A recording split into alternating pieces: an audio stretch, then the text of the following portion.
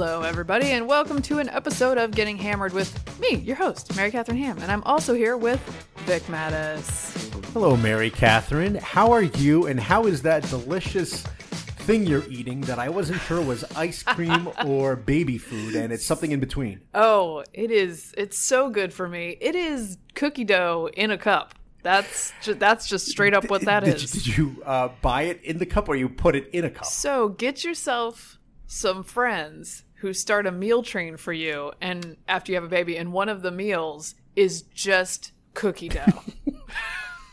There's a place, I didn't know there's a place that sells, wholesome salmonella-free cookie dough. I was going to say, for you to eat. I missed the cookie dough train, and I always remember hearing early on, back in the 90s, no less, that, are you kidding me? Cookie dough? No, it's like there's raw stuff in there. You can get sick. This one is Sans Salmonella, which is not the name of the place that you ordered it from. I don't know why. It wouldn't sell? What are you saying? But it came to my door, and I opened the box, and I thought, is this ice cream? Because it looks kind of like an ice cream scoop. I was like, well, she wouldn't send ice cream. And then I dug into it, and I was like, this is the holy grail. It's just safe cookie dough for me to eat. Do you think that... so I had it for breakfast and also dinner. I'm sure. If you polled men and women, do you think it's mostly women who are into cookie dough than men? Well, I think that's a trope, and we shouldn't be heteronormative about it. Okay. No, just a stereotype. I think that my husband will have stolen at least half of my cookie dough by the time I get home. So, okay. Oh, well, there you go. Real men eat cookie dough. No, he's gonna be mad at me just for having it around. Have I ever told you his declaration? This is so romantic. He has an issue with sweets, but his body is a temple, and so he doesn't want to pollute it. So he doesn't keep sweets in the house. So Halloween candy and stuff, sort of, these things become a problem. On several occasions on Halloween, he has volunteered to hand out candy, and I have left him at the house. And then I come back, and he's clearly sick to his stomach. And I'm like, what happened to you? And then I open the garbage can, and there's just overflowing wrappers. Because he can't control himself. And so I asked him one time. Ginny Sack from The Sopranos, if you watch that show. So I don't have a sweet tooth. And I said, well, what would happen if I was the kind of person who needed to have sweets in the house? And he said, I would not have continued the relationship. So he binged. Yes. Binged. But he knows what he can handle and what he can't, and having that cookie dough in the house is going to be a problem for him. One day I'm going to learn that lesson. You just go ahead and binge. Thank you. Binge. Yes. Forgive yourself. Yes, binge. Forgive yourself. My body's also a temple of doom. And how was like? It's okay. The baby is becoming a little bit more of a sleep terrorist, but we're dealing with it. Last night she was up for a while. Oh. And I actually, I don't know if other moms do this. I moved rooms, not because I needed to, but because I couldn't handle my enticing, warm, comfortable bed being right there, but I can't actually sleep in it. I was like, let's go somewhere less comfortable, so I just feel less so you don't go into deprived. a deep sleep or feel deprived. just feel deprived. I don't want to sit in my bed and not sleep. It makes me sad, so I went elsewhere. I was like, we're going to the nursery where the baby does not sleep yet. But someday might, if we can get her through her sleep terrorism stage. I'm sure. Wish us luck. So, a little bit more serious. This week, Vic, is the 32nd anniversary of the fall of the Berlin Wall. A great moment for freedom in all of history. Good afternoon. We have a late and really, truly a sensational report coming in from East Germany. In a news conference which ended just a few minutes ago in East Berlin, government officials announced that communist East Germany has now declared their border open with West Germany. The official statement is that East German citizens now have the right to cross directly from East Germany into West Germany. And what we call the Wiedervereinigung. For those of us who study German, the reunification. It's beautiful. It is. It's just such a beautiful word. Mellifluous. It's just like, it's like the word for like butterfly in French is like papillon, right? Or mariposa. And then in German, Schmetterling. Enjoy the Schmetterling. Really captures the spirit of a butterfly. So I was in German. I studied German in high school and in college, but we had German classes and it was happening. And I remember my father telling me that the Berlin Wall was coming down, and I told him, I said, no, there's no way that's going to happen. Right. There's no way. I mean, it's not just going to, it's just going to end? I feel like Christopher Walken at the end of that movie, Blast from the Past. They just gave up? Really? Sure. And I couldn't believe that happened. But it was a reason why a lot of people I know, me, my wife, and other people who we went to school, Georgetown, we went to the Foreign Service School because of what was happening in 1989. It was so inspiring about the end of communism and the fall of the Eastern Bloc, and was like, wow, we want to be a part of that and join the Foreign Service, and then fail the exam. So, how about you? You have famously tough exam, to be fair. Famously tough exam, so, even if I studied for it. So I was younger, but I do remember it as a moment where, one of those moments where my parents called us into the living room to say, this is a moment, this is a change in world order, you have to see this. And I think around this time or shortly afterwards, my dad had started traveling to Russia during the sort of glasnost period as an advisor to newspapers in Russia. He's a newspaper man his whole career. And so he went to teach Russian newspapers how not to be Pravda. Here's how you would do that if you were to have a free press. And so those trips, I think, solidified for him the difference. He's a liberal turned conservative later in life, but solidified for him the real issues with communism. And we talked about that in our house, and we experienced some of that in cultural exchanges between Russia and here.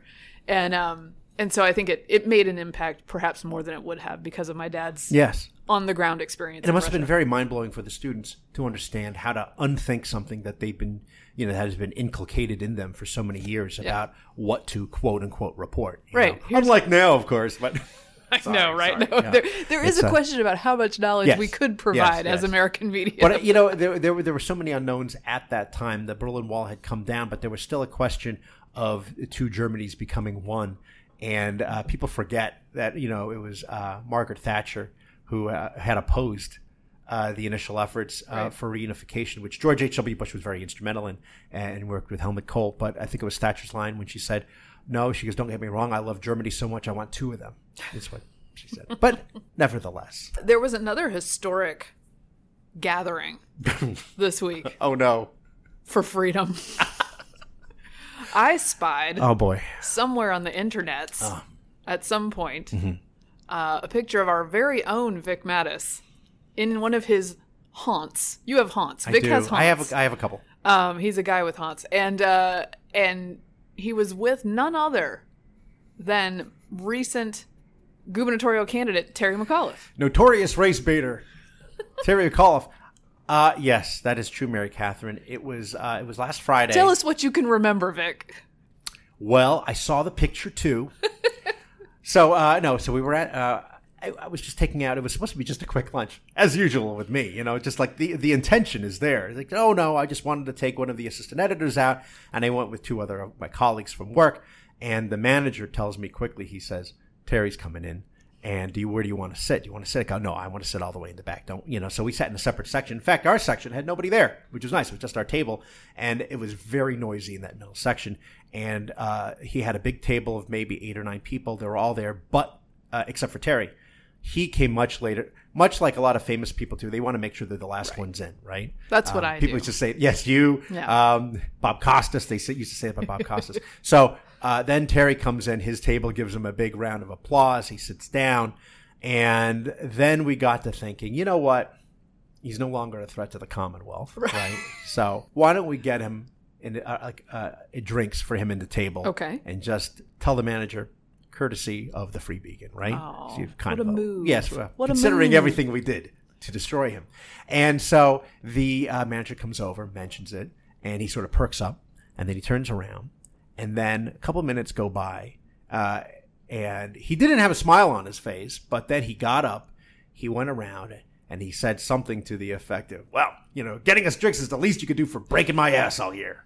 And we had a big laugh. We were talking about his book, which my colleague Brent Scher, loves Terry's book on politics. It's just a true sort of, from a political animal's point of view. And then the handlers came over, and that was very interesting because while we were talking, there was a lot of, okay, thank you, gentlemen, thank you, and they take moving along. Yes, and that's what they don't want. They journalists, they get nervous, and I understand that. He peppered us with some questions, why don't we see comment? Like, we see comment all the time. You know, if you read the pieces, we always say, did not return a request. And he turned to one of the guys and just like, really? And they're like, well, what's done is done. Well, I can't speak to that, sir. Right, Let's move exactly. along. And Terry was like, it wouldn't have been a good piece anyway. So he said, okay, whatever, that was fine. But at some point, the handlers left. And I thought, you know what? It would be funny for me. I'll get let me get a photo. My kids get a kick out of this since they know him notoriously. And so I said, you know what? Not for public consumption. Just a picture. You don't mind. Yeah, sure. Let's do a picture. And so we did a picture because he can't resist. I feel bad because somebody else, not at our table, somebody else took a photo and then posted it. So the McAuliffe people were, I think, not happy because they thought, I had given word that with someone as famous as you and Terry, you have to be careful. Yeah, you have to be careful. I feel the same way. Yeah. So I gave my Big word. Mac and Big Vic over That's here. That's right. Nobody can. Mackers and Mattis.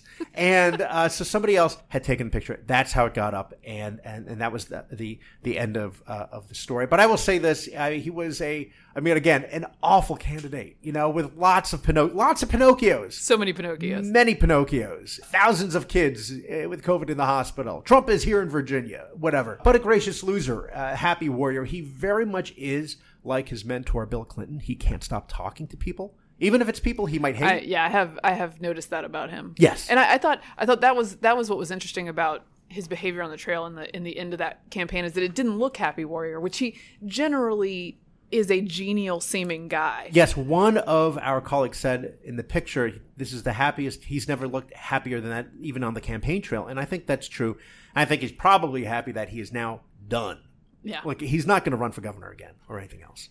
Well, I was sad that I wasn't invited to that particular palm. It was unexpected. Black hole of martinis. Yeah. So Vic goes into the palm, and by the time it gets out, it's definitely dark, right? It was like 8 o'clock. Yeah. It was 8 o'clock. That lunch is going for a while. Yeah, I have an annual lunch that I do with Vic and some other friends. That's a little more controlled. It's basically required that it go from lunchtime until evening. Yeah, Alex looks skeptical. No, the guys said that I kept on mumbling about needing to come home to make dinner. Well, surprise, surprise, I get home and, of course, dinner is made. Oh, so, imagine that. The saintly Kate. Yes, she is a saint. Has taken care of things. So that's that story. So, speaking of black holes, let's talk about daylight savings time. Time. It flies when you're having fun. But it also killed Peepaw. Every March and November, we try to control it. Daylight saving time is about to begin. Remember, we fall back tomorrow night, set the clocks back. Bringing forward, and I hate it. Back 1 hour. Why do we change our clocks? And does it do more harm than good? Well, as I found out, if you screw with time, who are you? It just might screw you back. By the way, yes. I say daylight savings time, and I know that is incorrect. It's technically daylight saving time, and when I say it the other way, I'm being like when my mom says Barnes & Nobles, but I don't care. I like the way my mom says Barnes & Nobles, and I'm going to say daylight savings time. That's a good one. I almost corrected somebody's copy because they said daylight saving time. I go, no, that can't be right. Nope. And I check, it is. Yeah, I want the time to belong to the savings. It's a savings, like a savings bank. Yes. How do you feel about this? Well, okay. I have thoughts. I think that years ago, maybe around the time of the fall of the Berlin Wall, you didn't hear a lot of whining about daylight saving time. I'm trying to say it the right way, and I can't. It's okay. You didn't hear a lot of whining, and I feel like it's one of these things in the internet age in particular that I'm not sure people would actually be happy if we went to just daylight saving time and didn't switch it up. I think they would be sad that they lost their opportunity to complain. Yes. Because I think a lot of it is that.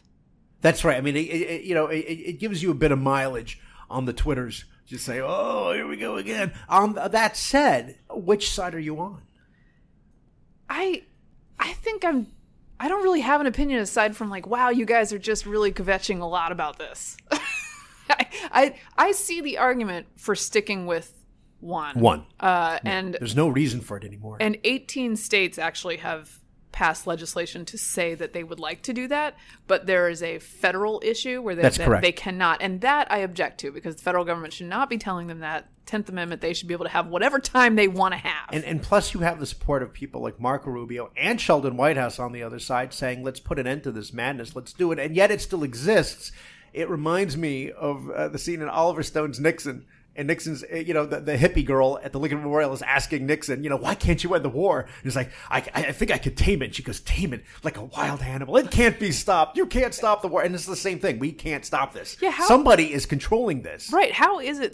It's so ingrained. Yes. I'm surprised that for something that so many people complain about, why hasn't there been action on this? Yeah. We can pass the infrastructure bill. We can't do this. Yeah. But I do think there needs to be appreciation for the warriors who came before us, like my father, who manually changed every clock in the house. Like, what are we? A little bit of that. What are we complaining about now when all of our clocks just change? Yeah, well, we have a couple battery-operated clocks, microwave oven, that kind of a thing. But what I was surprised was my car clock changed on its own. It's getting smarter. That's impressive. I have a newish car, but it does not change. And because you know how hard it is to change a car clock? I have to get that book out and look inside it. You get the manual along with what does a symbol mean. Yes. You know what I did is I actually the day after changed my clock, and I was so impressed with myself. But then my plaudits for myself did not last long, because I remembered that I had just changed it the last time 2 weeks ago. So I got it in. You didn't have to. You were ahead of you were ahead of time. But you know what? Yeah. You know what the thing is though? Is that I retained the skill, so I didn't actually have to take the handbook out this time. Good. Because there was so little time in between the two. It was a short window of normal time in your car. I did the conversion for 6 months, and then finally changed it, and then had to change it back. What a lot of people don't realize, I think, if they don't have little kids, is that everyone's like, oh, it's so great, you get the extra hour. Little kids don't care about that extra hour. Yes. They will wake up whenever. So, in fact, it's the spring forward that works to the advantage if you have little kids. Because they'll be like, what? They'll just, if they got up at 6, they're getting up at 5. It's true. That is true. And I sort of treat daylight savings, I'm going to say it, daylight savings time you do like, it. like when I travel and I have jet lag, I just try to keep myself as ignorant as possible of what's going on. All the clocks are going to change. I have that blessing surrounding me with big tech, and so all the things are going to change. I'm not going to know what time it is really if I don't think about it too hard. And I encourage the children to be similarly ignorant. That's my plan. It takes a while. It took a while for me to explain to my son, what's going on here. Because he's like, because I asked him what he preferred, and he was like, but his reasoning was so messed up about losing and gaining an hour. I'm like, no, that's not actually what's happening. I mix it up every time. I try to work it out in my brain, and I go, it's not worth it. It's not worth it. Just live by what the clock tells you. Well, I say just end it. We should just end it. So. I'm just going to follow my phone. So if you end it, have at it. My phone will tell me what to do. Early sundown was always you associate it in the fall with school. Maybe you're in 8th grade or something. You come back. Maybe there's only an hour left of sunlight, and it's that golden light, and it's fading. And you got homework. It's a bummer. It's such a bummer. Dinner's almost ready. You didn't do your homework, and it's like it's so depressing. It is. It's a bit of a bummer. I went out for a walk at about 3:15, and it was magic hour, and I was like, no, at 3:15. No. That's right. So okay, right now I'm complaining too. Okay, I'm a hypocrite. It happened. I'm a hypocrite. Daylight savings time. Barnes and Nobles. All right, up next we have inflation. Question, Vic. Mary Catherine. Is it good, actually?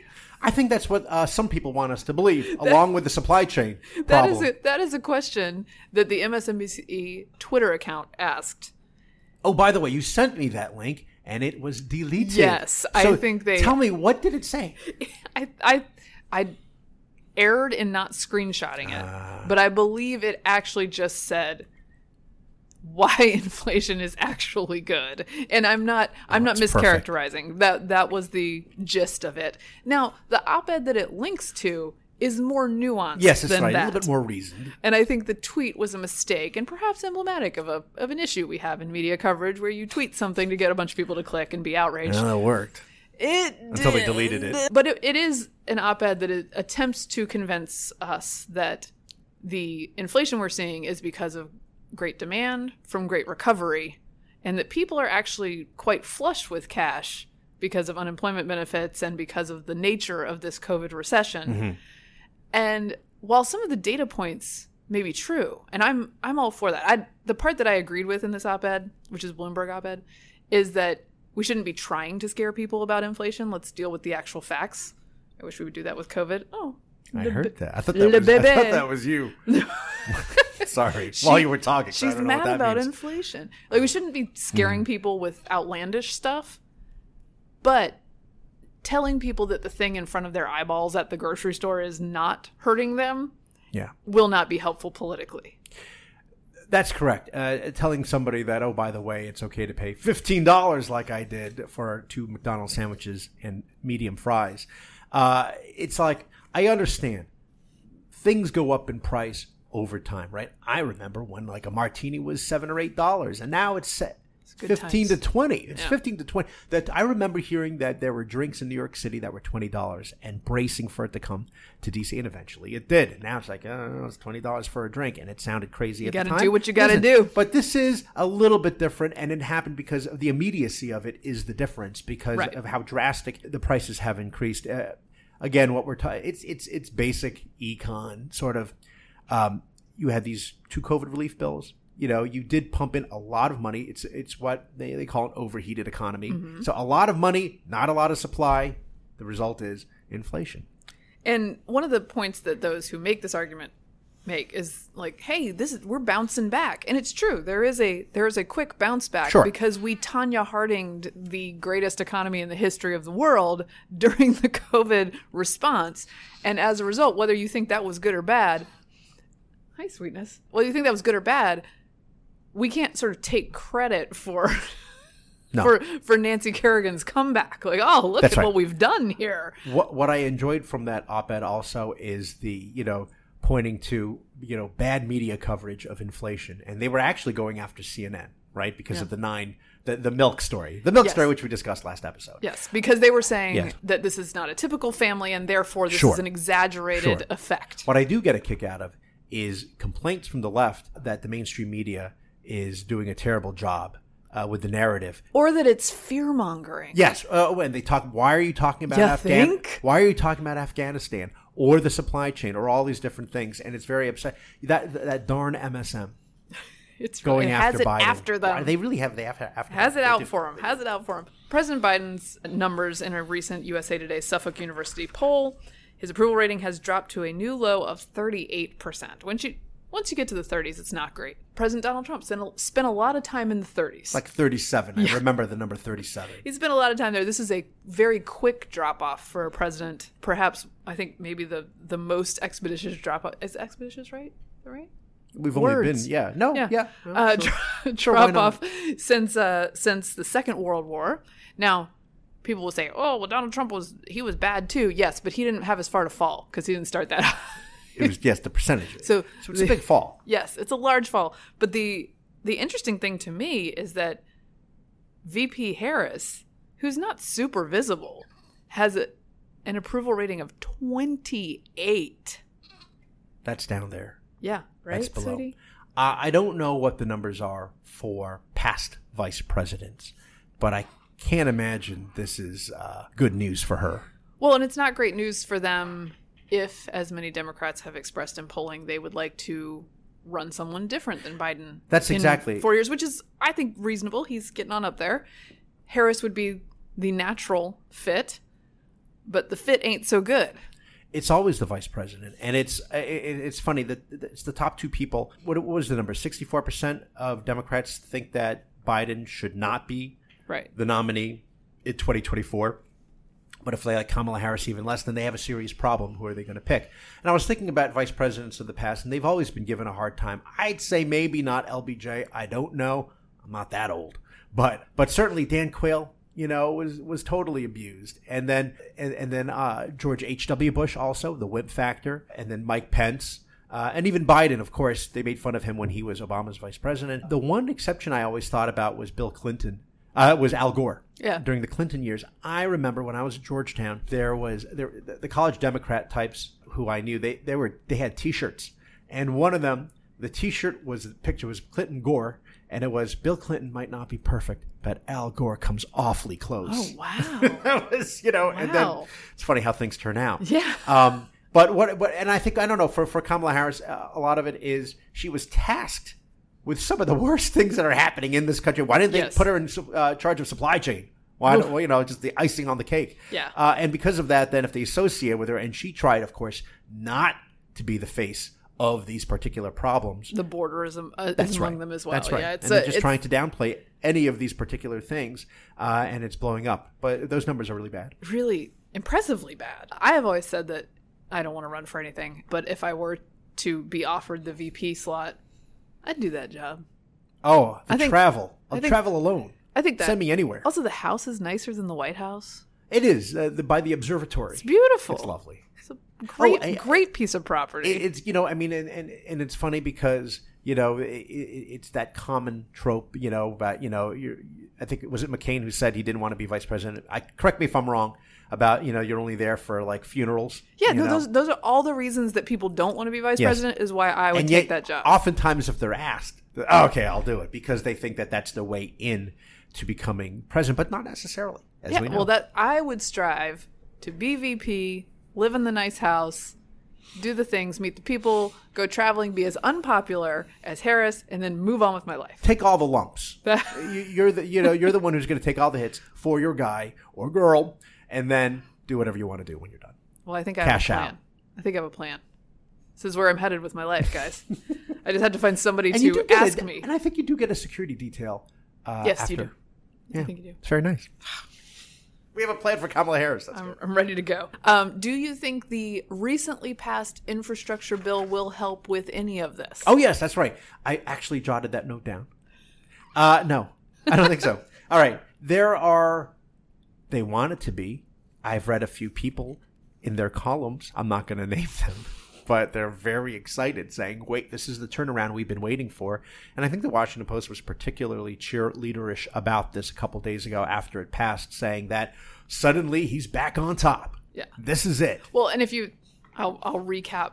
If you haven't been studying the Hill at every moment, which you shouldn't. Yes, please explain to me. I don't advise it. There were two bills, as I've said before. One was a slightly cheaper one, which is the bipartisan infrastructure bill. It was also bipartisan, as the name suggests, had already been passed in the Senate, went to the House. There's another more ambitious bill that had been $3.5 trillion, now has been negotiated down to something in around the twos, that progressives want to pass. That has not yet gotten That's right. And a vote. That is the more controversial one. It hasn't been scored yet. And of course, that contains a lot of the cradle to grave perks, shall we say. That's the more sort of ambitious social agenda. That's right. The infrastructure one is, a smattering of roads and things like that. Some other things as well. That's right. Because every single bill must have. Know, a colleague of mine is very upset because that includes this device. They want car companies to come up with a device that senses if you've been drinking before you drive. This is sort of emblematic to me of why I'm against like basically every bill in the federal government, is because they come up with a list of things that sound nice and they're like, let's give this money, and then they come up with a giant amount of money, and in order to fund this we rob our grandchildren so that we can tell car companies to put a technology that does not yet exist into cars so that free Americans will have technology of questionable efficacy testing their breath for alcohol before they drive their cars. I will never drive again. No, I'm just kidding. Anybody's listening here. I'm very responsible. But it wouldn't be able to tell if you were the passenger or wherever. It's just testing the alcohol and the air is what they think. And so way too much of the reporting on these types of things is, hey, they're going to do this thing that will save this many deaths in drunk driving incidents. And I'm like, look, I'm on board for preventing deaths in drunk driving incidents. Everybody's on board for that. Who's not for that? The question is, does this legislation get you there, considering that there is no efficient technology for this yet, and you're telling me in a couple years that all cars will have to have it? That's right. I think, and the ultimate objective may very well be just driverless cars. See, that's where we're going. Driverless electric. The future's here. All my kids are just going to learn on my old 2002 Honda Civic. You got to crank those windows. You got to push the clutch assuming in. they don't ban those from the roads. I know. Well, they won't have a breathalyzer in them of questionable efficacy. I just think too often these bills are framed as, look at all these great things that the bill says it will do. And we all know that there are unintended consequences from these things, and we don't analyze them often enough. And as for the Republicans who actually helped push this bill over, because without their support, the squad was against this, weren't they? Yes. So the progressives voted against, or a handful of them. It was only about 6. Voted against it. 13 Republicans went the other way.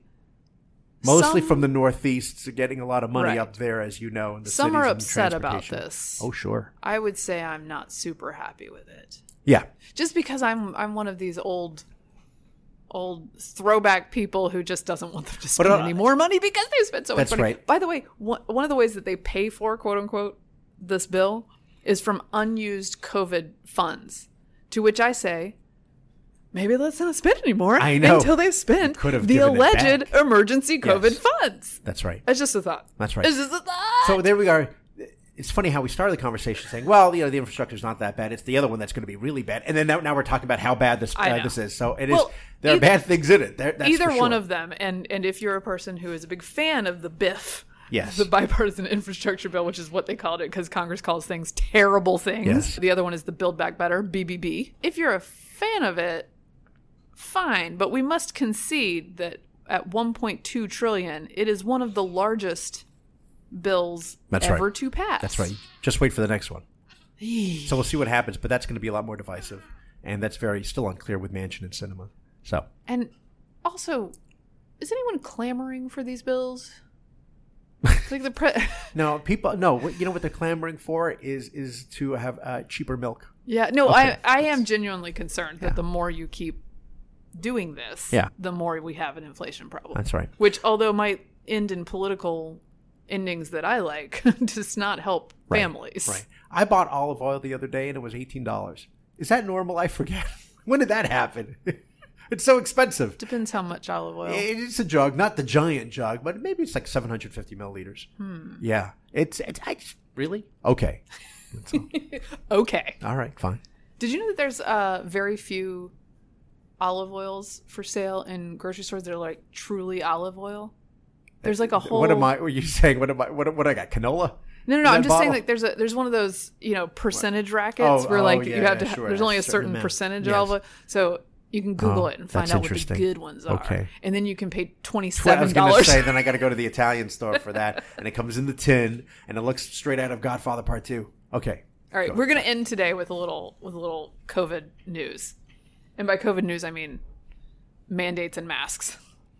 There's a lot of hard news today. We're doing a lot of hard news today, but we also did a lot of chit chat. Oh, a lot of chit chat. Yes, and the baby's chit chatting, so I feel like it really lightened the mood. I feel like Joy Philbin. She would just repeat whatever Regis said. Yeah, there was a lot of chit chat. Just repeat the end of my sentences. Oh yeah, repeat the end. I should tell my husband to do that. You won't even notice. You won't even know. It really works, by the way. All right, so there is a challenge to the federal mandate for private businesses over 100 employees to require their workers to have the vaccine. It is in the Fifth Circuit. Is that right? Yes. Circuit? And the Fifth Circuit has agreed to a stay, essentially, that this is not happening right now because it has found the plaintiffs' arguments compelling, that there is a constitutional and a statutory issue with this mandate. This mandate comes from OSHA. Yeah. The Occupational Safety. Thank you. I was like, let me translate that into regular. I don't know the regular. Yeah, it's okay. Yeah, we got it. Occupational Safety and Health Administration. Oh, sorry, I said hazard. It is. Well, that's part of it too. And as a federal agency, they can mandate this. Is the argument of the government?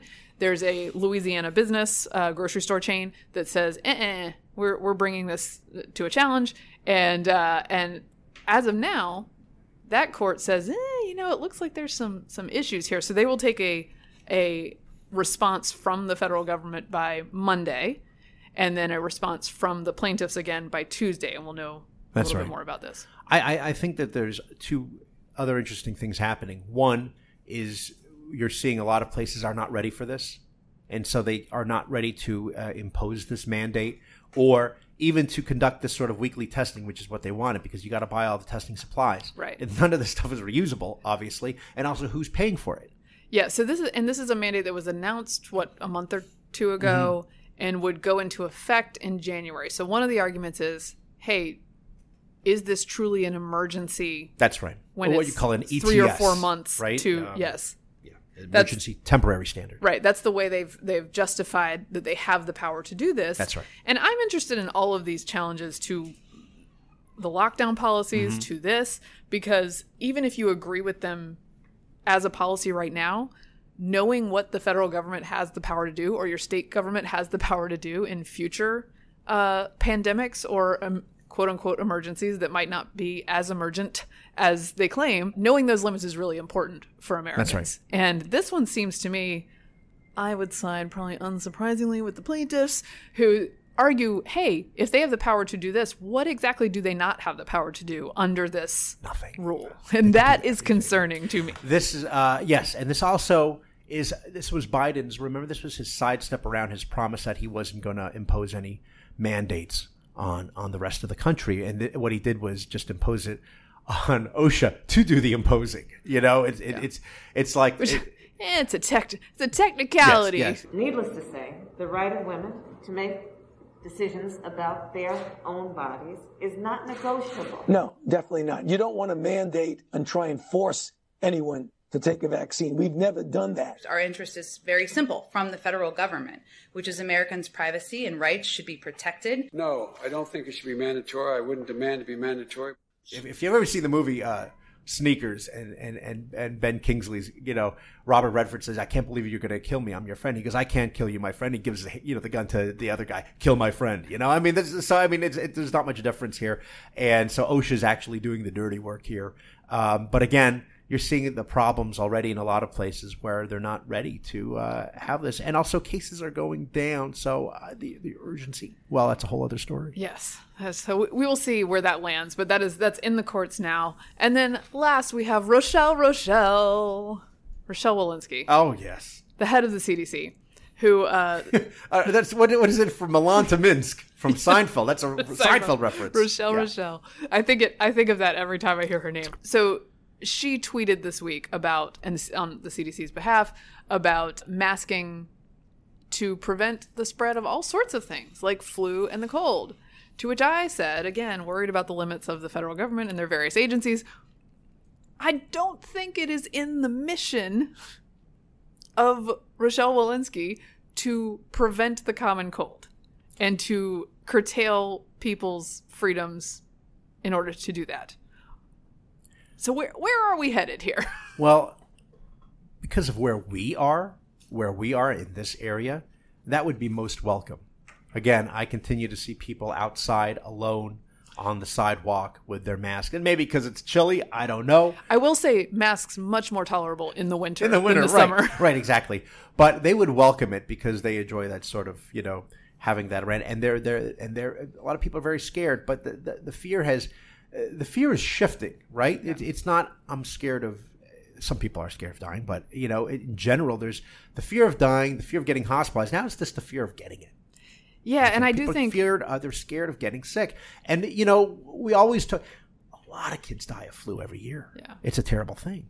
But we didn't have this kind of reaction to the flu, and the flu is deadly. The flu kills a lot of old people every year. Right, and we have to figure out 40 to 60,000 people. How do we do policy yes. that reflects the actual danger of various things. And there has to be a limiting principle. Again, my issue is if we're preventing cold with mask mandates, then they will never not exist. That's right. That'll be masked and that is forever. That is what concerns me. She tweets, masks can help reduce your chance of COVID-19 infection by more than 80%.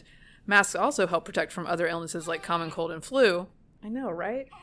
Wearing a mask along with getting vaccinated are important steps to stay healthy. Okay, that 80% number, even for the most fervent mask advocates, they can't figure out exactly where that's coming from, because that's like a fitted N95 for 24 hours a day. Yeah, goggles. Maybe some time off while you're sleeping. Maybe goggles and face mask while you're at it. So I dispute the 80%, and I dispute the idea that that's right. That this should be our goal, or that this should be the federal government's goal. Right.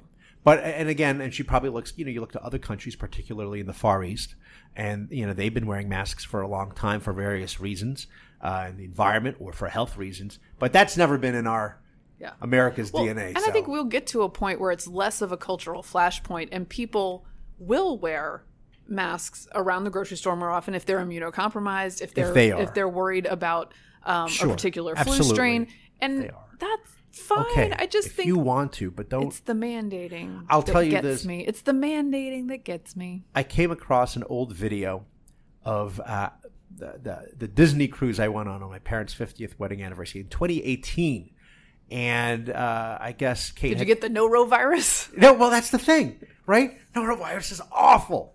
Awful. The video is all these people crammed in there. There's a dance floor. This is the kids area for the I forget what they call it. What is it called? The Imagineers Club or whatever it is for the for the kids. And there are all these kids hanging around and doing different things, running around in the crowd. And it's so funny. There's not a single mask, and it's so weird to see that. Yeah. And if you see any old movie with people in New York City and everyone's walking down the street and it's crowded and it's shoulder to shoulder in these movies and everyone's crowded and there's no masks, well, is that gone? Will we never see that again? And are there people out there thinking, oh, that's such a scary sight. Thank God we don't have to do that anymore. It does bother some people, and I think there will always be a smattering of masks. And again, no issue as long as I don't have to do it all the time by order of the state or the federal government. There you go. That's all I'm asking. Oh, we did not have any silly stories today. But let me offer a pertinent update to our last episode, which is that the astronauts who had to wear diapers when they came back, they made it back. I do not have information on the state of said diapers, but they did make it back to Earth. Absorbing. And everybody seems okay. Whew. So they were in space for 199 days. What? Yeah. They were at the International Space System. Oh, Space Station? Station. But wait a minute. But the bathroom was working in the station. It was just getting there that they didn't have a bathroom. Yes. Okay. I was going to say, they held it for 199 days. Well, as my mother used to say, that's how you get kidney stones. Okay. That wraps up another edition of Getting Hammered. Remember, you can subscribe to us on iTunes, Google Play, and Stitcher, and you can follow me on Twitter at Victorina Mattis. I'm MK Hammer on Twitter and MK Hammer Time on Instagram. Please follow me. You might see some baby pics. And follow Vic and anybody else who puts out pictures of him unauthorized, because you will find out all the interesting things that he does and the people that he hangs out with. VIP stuff over here, Vic. Please, no. A star-studded update to our Virginia coverage. Thanks for listening. This has been a Nebulous Media Podcast.